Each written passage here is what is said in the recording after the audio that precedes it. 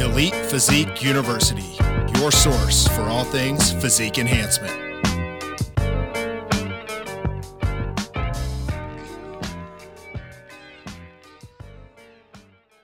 Hey, what's up, everyone? Welcome back to Elite Physique University. I'm John Gorman, one of your hosts today. We've got a whole slew of people to talk about blood flow restriction training, and I better start this off right. It's hot. It's summertime. We just finished up 4th of July, so it wouldn't be any podcast without a nice white trash energy drink over here. So typically before we get to our very special guest, Jeremy Loenneke, we're going to go ahead and go over what we've been doing the last couple of weeks. Jace, I'm going to throw it to you, man. What's new with you, and how was your 4th? Let's see. Just got back from vacation. Took the fam to offshores. Kind of like it's like Florida. I mean, basically, it's just a little less of a drive. It's on the Gulf of Mexico. That was fun. Got to take my mom. I don't think she's been on vacation in a really long time. At least 7 days to a beach. That's for sure. Right.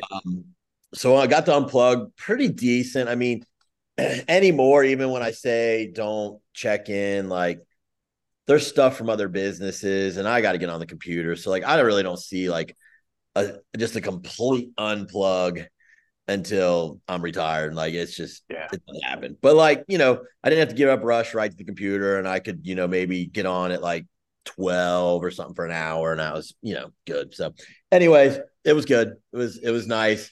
But we're back, and honestly, I like my house. I like being here. So it's nice to travel away for 7 days, but I'm glad to be home and stuff like that. As far as business, things are good. It's been a little slower in the June. I think people are just kind of, at least that's what I've found. I haven't really had a ton of signups, maybe 3 or 4. Just was a slower June. I think people just are out doing their thing and not worried about, health and just some of those things as much, following plans and things. So anyways, that's about it, man. I don't think I got anything else going. Okay. What about you? How did your 4th of July go, Kayla? It was pretty chill. I yesterday did check-ins for the day. So still had a work day. But that was chill. I had a rest day, so that was nice, I guess. And then we just went and watched fireworks last night, just down the road a little ways. And so it was really chill. And it was finally like home this last weekend for like the first weekend in like 2.5 months, probably. So it was nice to just be home and catch up on things and just breathe a little bit with all the like stuff that was going on with my dad and everything. And then so it's just been nice to be home. And prep is going really well. I dropped like 3 pounds this week, which was crazy. So we're like 12 weeks out last Saturday, which is like exciting, but still like a ways out. But it's kind of like crazy to think about it. Seems like she swallowed her old pig side by side. I'm like 10 pounds heavier than like where I started from my last off season. And I'm like, this is cool. And I would have only been starting now at 12 weeks out. Cause last time, Jason, we did a 12-week prep into my first show, and this one we're doing 20. So it's cool. I'm excited. Really, really excited. Way to do 20. Cause we, any of the listeners that, haven't been following, Kayla has to basically deload every 5th week. It's just a rule for Kayla. So, because I like to train really hard, so you have to pull her back. Yes. All right. Well, glad to hear that's going well. As far as me, I'll just keep mine real short. I did launch after a few years of people wanting me to launch a mentorship program. I really didn't want to do it in the traditional sense. So I launched my one-on-one extended learning fast track. And if you want to get in on that, my email's in the show notes. Basically, what I'm doing is taking people one-on-one, 3 to 5 people every single week. I've only got 2 spots left. It didn't take very long. And whatever topic you need to learn about, we have a video call every week, just me and one other person. That's the only way I wanted to help someone really fast track. I didn't want to do classes. I've done that before, but I wanted to just work with people one-on-one. And the way I look at it is, if I had someone like us, 10 years ago, 5 years ago, even, I would have fast tracked so much quicker. And that's what I'm trying to do with coaches. So we got 2 more spots, but I'm always going to have those 3 to 5 spots. And it's just something that I'll enjoy. So whether you need to learn about insulin sensitivity, how to read labs, hell, if you need to peak your client or yourself, it doesn't matter. I teach you everything one-on-one every single week. So I did launch that. Other than that, coaching has been a little bit slow. That's summertime in the fitness industry, whether you own a gym or you coach. But we did have a record month for fat muscle supplements, so that's kind of cool. Wholesale's just through the roof, so we've got the gas pedal down on that. So it sounds like we're all doing great in July. But let's not delay this podcast anymore. This is one of the geekier podcasts that we can do, and I say that in an affectionate way because it's what we love here. Jeremy Loenneke, welcome to the show, man. If you would just let everybody know a little bit more about you, and then we'll get into the topic. Yeah, thanks for having me, guys. I'm an associate professor of health and exercise science at the University of Mississippi. I just finished my 9th year here. I did my undergrad in exercise science at Southeast Missouri State. I did my internship at the University of Illinois. That's where kind of blood flow restriction really started to take off. I did my PhD at the prestigious University of Oklahoma, Boomer Sooner. And yeah, I've been here for, like I said, 9 years. Been fortunate to work with some really good students, do a lot of good research. Did some bodybuilding a long time ago, powerlifting as well. Mediocre on my best day, but I enjoyed the sport a long time ago. Wrestled most of my life up through high school, from kindergarten to high school. So have that as a background. But yeah, excited to be here today. Yeah, man, this is something to where we talked a little bit before the show started. Kayla's going to have some good questions. She hasn't done a ton of this. Jason and I have done a lot of this blood flow restriction training over the years, every which way to Sunday, probably. And, having you on the show in our world, in the physique enhancement world, to us, you're kind of the godfather of this whole thing. If you would, tell us a little bit more about how you even got interested in blood flow restriction training. It was called occlusion training at one point, right? Yep. Yeah, I think, we kind of moved away from that term just because I think when people think about occlusion training, they think about kind of full arterial, no blood flow whatsoever. And that's not what this is. I came across this in probably 2007. I was an undergraduate student. I was reading, some of the research articles, trying to, figure out what I wanted to do. And do I want to go to grad school, this and that. And as I told you kind of earlier, and some of the listeners probably heard this story before, I was reading some of the research and it was I was reading it as, you're cutting off blood flow and good things are happening. So I was like, well, that doesn't seem like that makes sense to me whatsoever. So I probably am just not understanding what I'm reading. I went up to the University of Illinois. I did an internship up there in a muscle phys lab doing some animal research.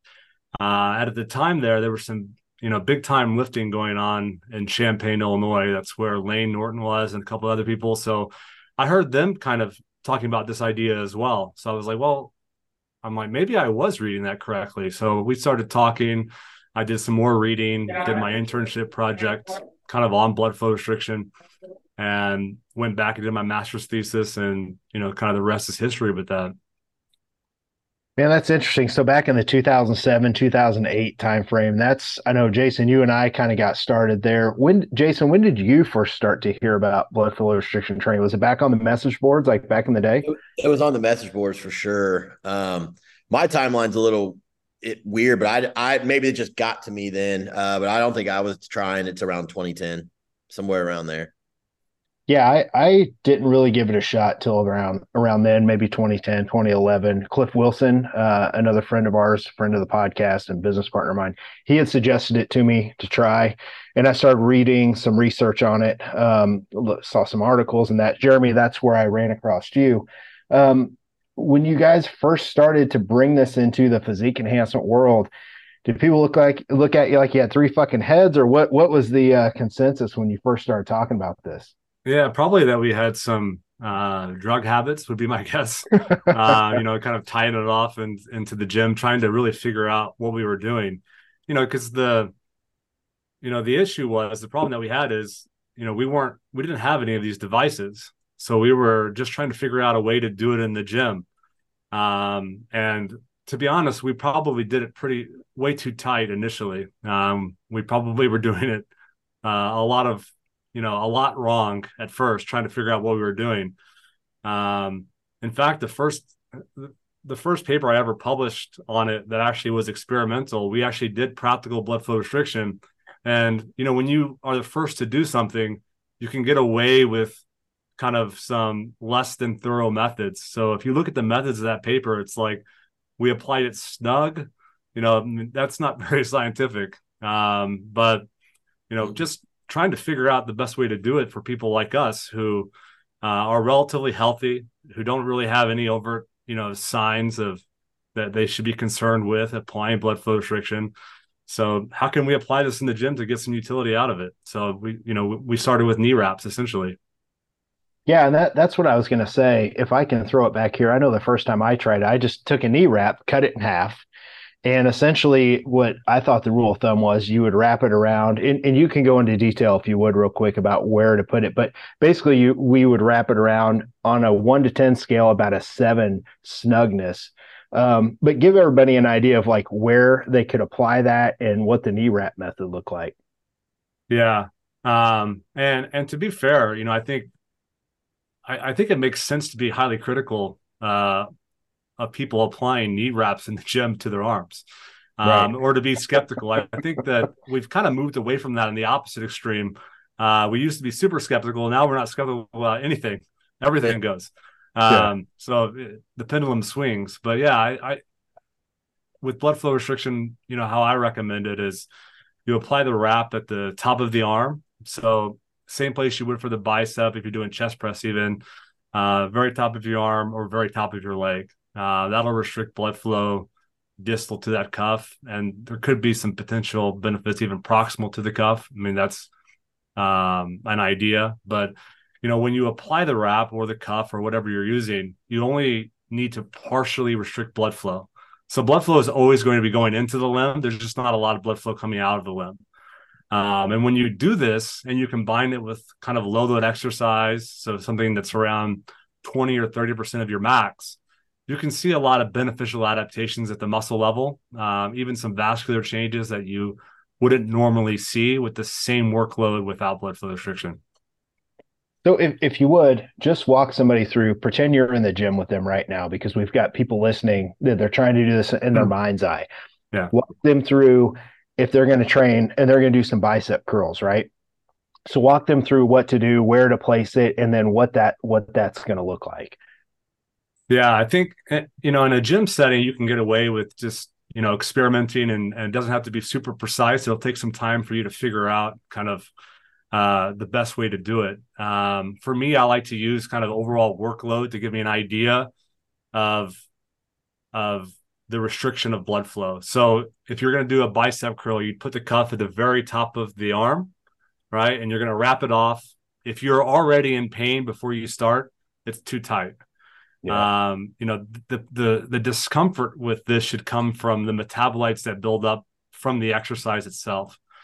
So if you apply it and you're not in pain, you're ready to start, right? So pick a weight that's around 20 or 30% of the most that you can do.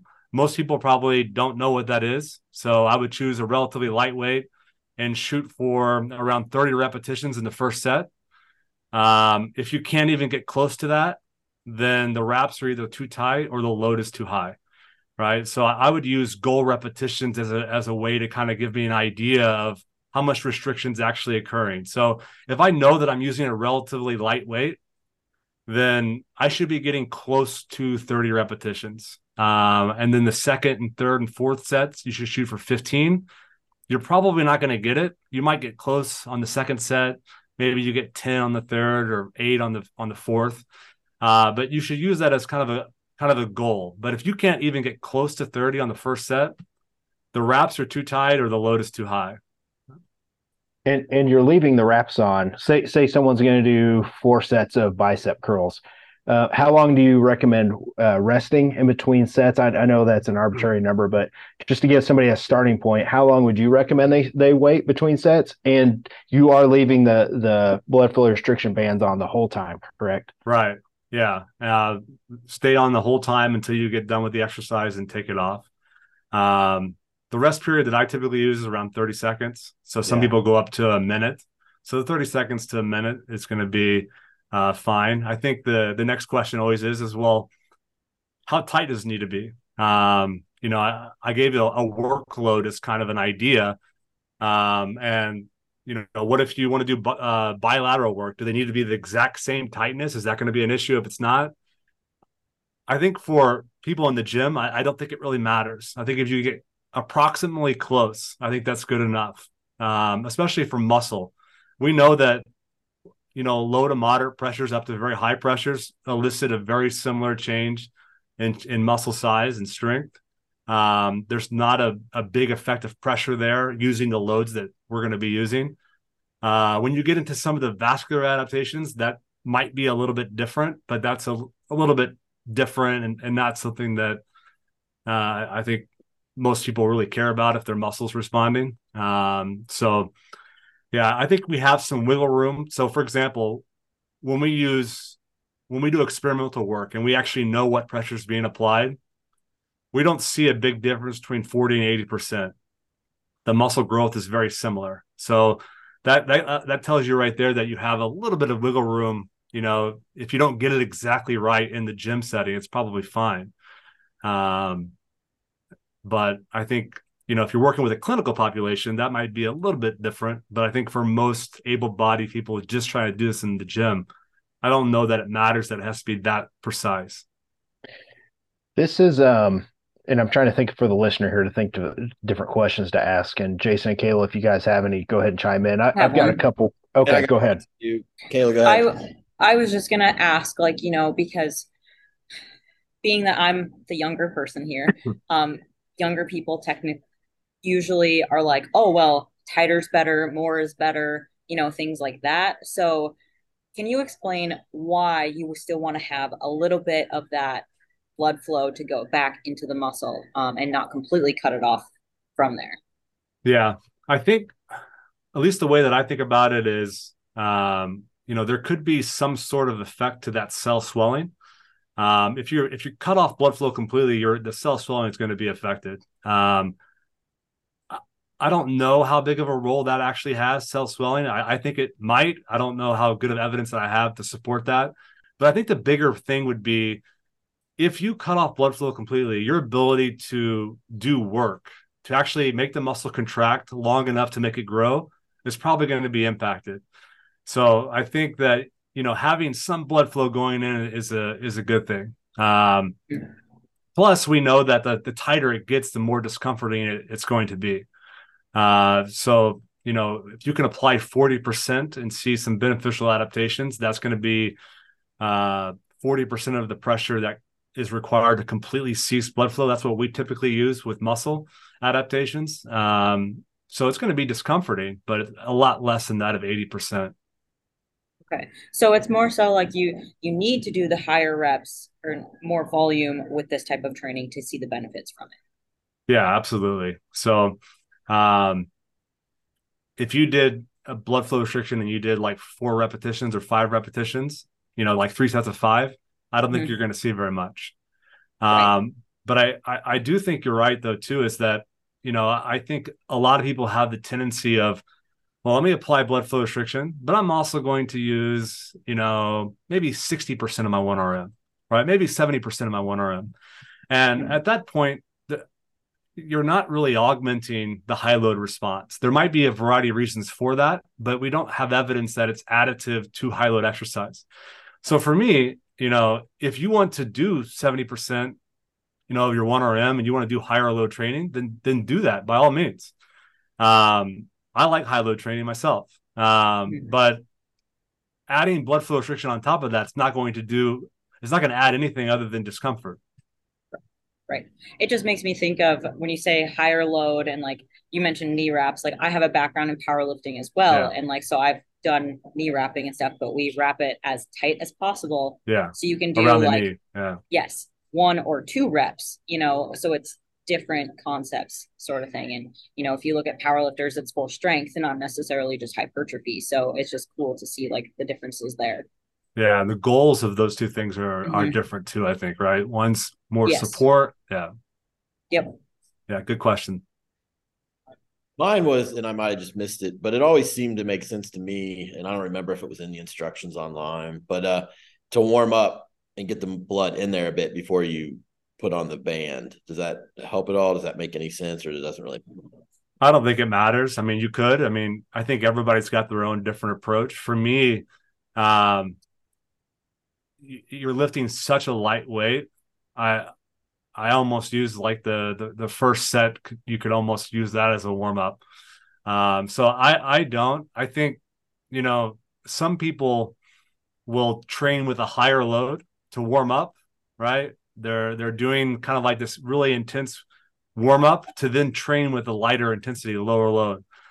So for some people that makes sense. It doesn't really make that much sense to me. But you know, I'm also kind of a pragmatist. I think people have their different approaches to how they prepare to work out in the gym. So if that's something that people, you know, feel like is important for them, that's how they kind of get in their mindset ready for that activity. I don't think there's anything wrong with doing that. But there's no benefit to having the blood already trapped in there when you put the band on. I wouldn't think so. No. Okay. So I've got another question here. I'm trying to take the listeners through what this looks like in the gym. With bodybuilding, a little bit's good, all of it's better, right? All the fucking protein, all the volume, like all the blood flow restriction. Let's just do it the whole workout, every single workout. Do you recommend people? I like to tell my folks that try it, hey, start with one exercise. Maybe you do leg extensions, you know, when you train legs, and like get that process down. Do you like to recommend that? And for advanced people, have you seen people doing multiple exercises in a workout? And what's that look like? Yeah. I think that's a good recommendation. You know, if you've never done it before, and I think one of the other things that you said too is that, you know, the volume component. So, you know, from a muscle growth perspective, the muscle can only respond so much within a given training session. So if you've absolutely dismantled your quadriceps already, and then you'd follow up and go, well, I'll finish the workout with knee extension or leg extension with blood flow restriction. I don't know that that's going to squeeze anything extra out. It might. I would probably just replace something that you normally do with, you know, the leg extensions with blood flow restriction. And I think you're right. I think starting with that first before you start trying to chain together multiple exercises together, I think that makes a lot of sense so you know how you're going to respond to that type of exercise. Now, as far as doing multiple exercises all under blood flow restriction, it's funny that when I first started doing blood flow restricted exercise at Oklahoma, that research, that was actually some of the work that we were doing. We were doing some acute cardiovascular work on kind of a blood flow restricted workout where you're doing like 4 or 5 exercises in a row. And it's pretty challenging. Now we've kind of moved away from that because we started to kind of just move into answering and asking very specific research questions that didn't require, you know, 4 exercises, you know, to be done. So I think what a lot of times people want to know is like, what's the optimal way to apply like a total body workout, you know, based on the research? It's like, well, you're not going to really find anything because there's not very much done on linking multiple exercises together. Usually it's bicep curl, knee extension, squat, bench, you know, one exercise because it's, you know, the way to think about research for the listener is it's usually to answer something very specific, you know, and it's testing a concept, not necessarily a personal training kind of thing. So I think if you wanted to start to link in multiple exercises, I think you could. I've done that before, you know, but I would start with one and then maybe you go, well, then I'll start with knee extension and then maybe I'll superset with leg curl. And then maybe the calf raise. But after around 3 exercises or so, I'd probably take the cuffs off, you know, give yourself a little bit of reperfusion. I don't know what your experience is. Doing it now for almost 12 years, I know myself, and Jason, you can chime in because I know you've done it quite a bit too. I got to the point where I was actually using it for pre-exhaustion as well. So I would start off with leg extensions, blood flow restricted to pre-exhaust, and my quads would just blow up. And then I would go do the rest of my leg workout. And I wouldn't have to use as much weight during the rest of my leg workout. I've got bad knees, so I'm like trying to keep off those as much as I can. So that's about as advanced as I got. Sometimes I would do some blood flow restricted leg extensions, and then I would do ball squats later on in the workout, and I would add that a second time if I was just trying to keep more weight off of my knees. And I know we're going to get to talking about people with injuries and kind of where this plays a role and deloads and stuff like that. But what about you, Jason? Have you used it multiple exercises? What's kind of your method that you like to use? I've done both. But I don't think it was always my entire workout. I remember doing leg extension and then using it like in high rep leg press. So I'd go from leg extension to leg press. And it seemed to work really well for me, but I didn't keep it on the whole entire time. You ever tried it on your calves? Because that's about the most brutal, excruciating thing I think that there is, me personally. No, I really haven't. But I would. But I did not. Jeremy, what's the consensus on the pain tolerance for when people do it with calves? And I've heard of people not wrapping it below the knee. I've actually heard of people starting to now wrap it above the knee. I don't get the same pump and the feel in the calves unless I wrap right below the knee. Yeah, I think when we were experimenting early on, we were applying it right at the knee, right above the calf, and it was excruciating for sure. Brutal. I think I've moved to just applying the restriction at the very top of the leg only because there's quite a bit more meat there. To just from a safety perspective, I don't think I don't think that there's you're necessarily going to die if you do it right above your calf. I think people can experiment with it and see what they think. But if it was me, I'd apply it at the top of the leg. Because I think you're still getting restriction down into the lower limb. But yeah, I think that the calf pain, especially when the wrap is, kind of right at the knee, is pretty excruciating. Yeah. I was going to say there's two things I felt. Jason, it wasn't very long ago I saw a video of you getting into a very ice cold bath. Yeah. And that feeling, and I just took my first cold shower. We'll talk about it on another episode. But the brutalness of it is, I would associate those two things as like you have to be mentally tough to get through that shit. That's how tough it is for me anyway. I would say though, on the combination of the lifts, especially for people who are able-bodied, pretty experienced lifters, if they're going to try and take advantage of maybe an effect of the proximal to the cuff or proximal to the wrap, like let's say for the chest, which obviously isn't under blood flow restriction, but still in some limited data suggests that it could still grow. I would probably superset it with something that is under restriction, like a tricep extension, and then just go back and forth. When I've done that, you start getting that pump, but also kind of mixed with a little bit of a cramp, similar to the calf. I think you can kind of get that if you go back and forth with triceps and chest press or bench press, whatever. And if you would go ahead and let the listeners know, what's the research show? Because I think when it comes down to it, most people on our end want to know, okay, so if I did blood flow restriction or if I just did the same traditional training, what's the differences in growth? Am I going to get more growth out of BFR? Is it going to be the same? Is it going to be less? Because a lot of people just say, I'm just going to work hard. I don't need to do. I had a bro tell me that I'm just going to work hard. I don't need to do that. And I'm like, hey, whatever. So what's kind of the research and the data tell us? Yeah, I have kind of a similar attitude as you, or similar response as you. I think it's a tool that you can use. I think there are certain situations where more people, maybe you're hurt or you're tired or you don't mentally have it, or maybe it makes more sense to use it that day. Or maybe you have some people who, to try and keep themselves motivated for years on end, they like to kind of switch it up and use that as, built into their training program. But then you might have other people who go, I don't care. I only want to lift heavy weights. High load trainings for me is what I like. By all means, do that. But I think, what does the research show? I think if you were to take, let's say, submaximal blood flow restricted exercise, you would see greater muscle growth than the same exercise with the same load, same repetitions without blood flow restriction, which highlights the treatment effect, right? But if you compare that to traditional high load exercise, the growth is going to be equivalent. It's going to be the same.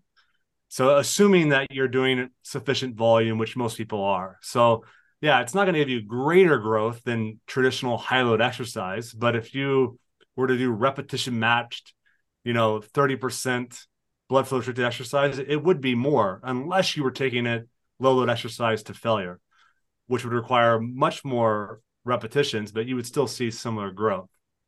So I think, so people don't need to worry about going backwards. They don't need to worry about, like, they're going to grow using these methods, right? yeah, for sure. Yeah. Now, one of the things that my mind has changed on is, excuse me, for strength, for maximal strength. That's going to be best achieved lifting a high load, right? Yeah. So I think most people, I think that makes sense to them, right? So blood flow restricted exercise will increase strength, but it's usually not to the same extent of that of high load exercise.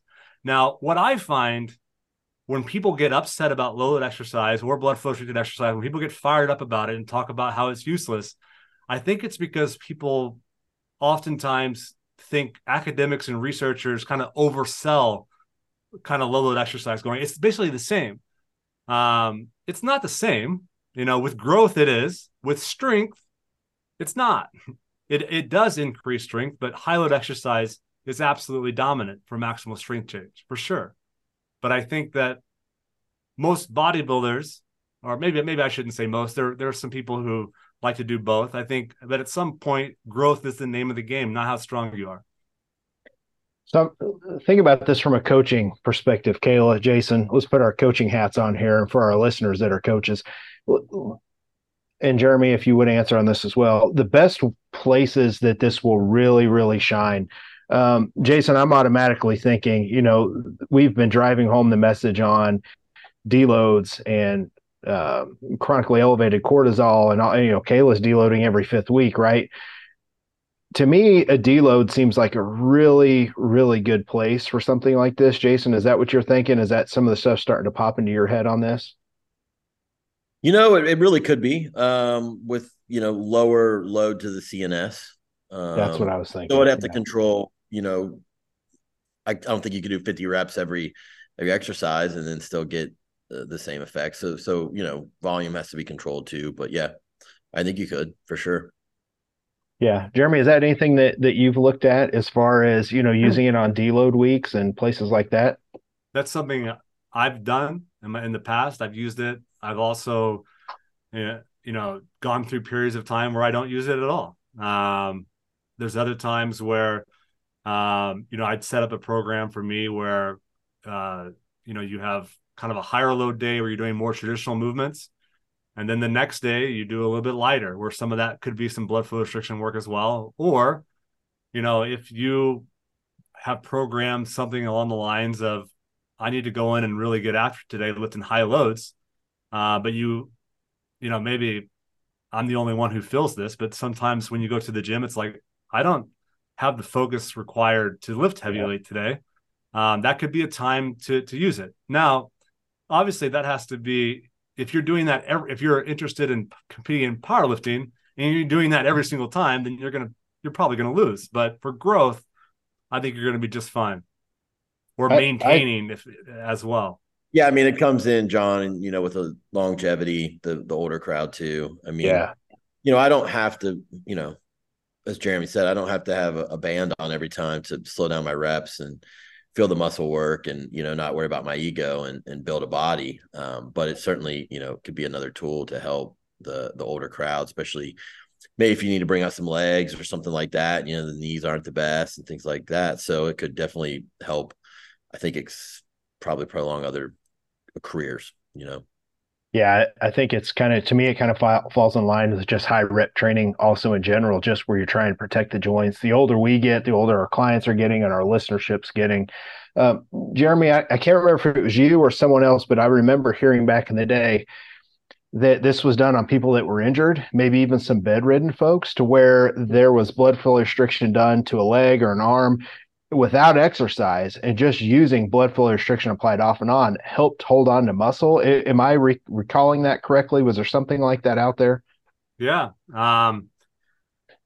You know, and I was getting kind of ready to talk about that too, because I like to think about blood flow restriction as kind of three separate phases. But the first one is exactly what you said, where there's some data, and you know, there's only a little bit, but it does. You're right, it does exist, that applying blood flow restriction just by itself was able to slow down the loss of muscle atrophy and maintain muscle function. So you still lost muscle size in response to ACL reconstruction, but you lost less muscle size. So it had a benefit. There are a couple studies that do show that. And if that is true, then I think that's huge. And that's something I'm very interested in. I just don't have a good connection to study that myself. You really need to be in a hospital setting for that. So you might be able to pick up on my caution with that. I I think there's something there. There's just not a lot of work showing that, right? There are some studies, but it's the level of the amount of evidence we have for just applying blood flow restriction, no muscle contraction, is very small. And I don't know why that is. Is that because other work has been done and it didn't see a benefit, so they didn't publish it? Or is it just because it's very difficult to do those types of studies? So that does exist. So if you're in a situation where you can't do anything at all, maybe there would be some utility in trying it out, applying blood flow restriction, with the idea of trying to maintain some of that muscle bulk. The second phase is where you can walk with a kind of a slow pace, right? Low intensity cycling, low intensity walking, and see some benefit. There's a little bit more data that suggests that, depending on the population. I don't think that anybody in this call or any of your clients, unless they're hurt, is going to walk, at 1.8 miles per hour with blood flow restriction, which was what the literature showed, and see a benefit. I just don't think that's going to happen unless you're hurt. Then maybe, and you can't lift weights at all, then maybe that's a strategy that you can use. But the most amount of evidence is with low load exercise or resistance training with blood flow restriction.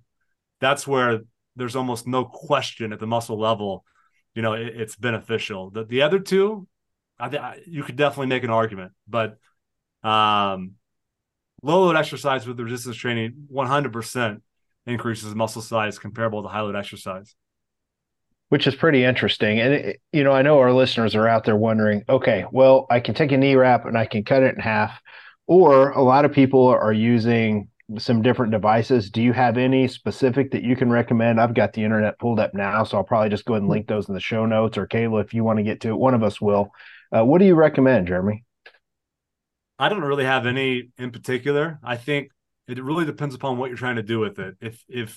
If you really want to know what the pressure is, or if you're working with the clinical population, then you're going to want to have something that can measure the pressure applied. And there are devices out there that can do that. I'm more familiar with the research side of things. As far as able-bodied people, which is probably most of the listeners and what we are, I think as long as you can get something where you can apply the restriction, that there's some, I can't remember. There's so many of them now. I don't think it really matters, honestly, as long as you can restrict blood flow into the limb and contract the muscle. I found a couple good ones. I'll link them up here, Kayla. If you found something as well, we'll go ahead and get that up there. But other than that, what's new? What's new with the research? Is there anything that's changed as we kind of wrap this up? Yeah. I think What's new? I think one of the things that, we're not the only ones, but other people have shown this as well, but we're starting to show this, that, blood flow restriction might have an impact on pain sensitivity. So it can reduce, or actually it increases basically your pressure pain threshold. So it takes, you can withstand more pain essentially. Now, is that a good thing? We think so. Clinicians under certain circumstances might disagree, and I would defer to them obviously under that. But some people have started to think about this from a clinical perspective, where if you can do blood flow restriction before you go to therapy, maybe you can have a greater pain-free range of motion, get a better workout. I think there's multiple different ways you could think about that. But that's one of the things that we've been doing some recent work on, because it's just that's a systemic effect. When we talk about muscle growth is very local to the muscle being trained. The pain response, if I can train my lower body and see it in my upper body, with the pain sensitivity changes. So I think that's a systemic beneficial effect. We just finished a pretty large study, about 190 participants, where we showed that unilateral exercise with blood flow restriction actually had a cross-education effect. So there has been some suggestion that existed before. I think we had a little bit of a different design than some of the previous work. We had a non-exercise control. We had a group doing high force contractions. But the only group that saw it was blood flow restriction, which we're still trying to think about and figure out. What that means is that if I train my right arm, but not my left arm will increase strength. That's cross-education. So even though your left arm's not doing anything, there can be a crossover effect. Typically, we think that that's going to be largely an effect of your high force contractions. But that's not what we found in this study. We found that we actually didn't see it with high force contractions, and that could be the modality of exercise that we use. We did hand grip exercise, and the high force contractions may have not been of sufficient volume to see it. But we did see it with the blood flow restriction, which has some potential clinical implications as well. So I would have thought, if you're going to blood flow restrict your right arm and you're going to do bicep curls, maybe you would have saw some cross growth in the tricep of the same arm. I would have thought maybe something like that, but you're talking about the complete opposite arm. Have you ever seen growth in the tricep when you know what I mean? Like a same body part, or the same limb, but different body part? Not to bicep curls. We and the cross education is with strength, not with hypertrophy, but Gotcha. Yeah. Very interesting. Is there anything that you guys want to ask Jeremy before we close this down? This has been a nice, fun, short, quick episode. Just like BFR, get in and get it done. Let's not overcomplicate it. And I know it's something that people are going to, if they've never done it, you give it a try, and it is something that spices up your training. Anytime we can do something new, especially if you're doing the same exercise and you just slightly tweak it. I know it helps keep things new, and that's always fun, exciting. Jason, Kayla, do you guys have any other questions about BFR? I was just going to say, why don't we let our listeners know, like, what body parts are kind of the best to use this with? Yeah. The most studied ones are going to be, the muscles that are distal to the cuff. So like your quadriceps, in response to leg extension exercise, bicep curl. My guess would be anything that's kind of any muscle group below the cuff or distal to the cuff where you can do it on a machine, I think is probably going to be best. There is some work done on free weight exercise, but you get pretty shaky there towards the end. I just prefer to, I've done it on the bench press before, but typically I just prefer to do, something on a machine where I don't have to worry about that. And I think sorry, go ahead. I was going to say, is there any safety concerns? Like, is there a population of people out there that do not need to blood flow restrict at all? Yeah. I think it has been successfully applied in clinical populations. So that's going to be over the oversight of clinicians, though. I think if you have if you have some sort of condition, like maybe you have the sickle cell trait, where I'm not going to say that I know for a fact that it would be dangerous, but maybe it's just something you don't do. That's where, under hypoxic conditions, the red blood cell changes shape and it can cause you some problems. Yeah. So maybe that's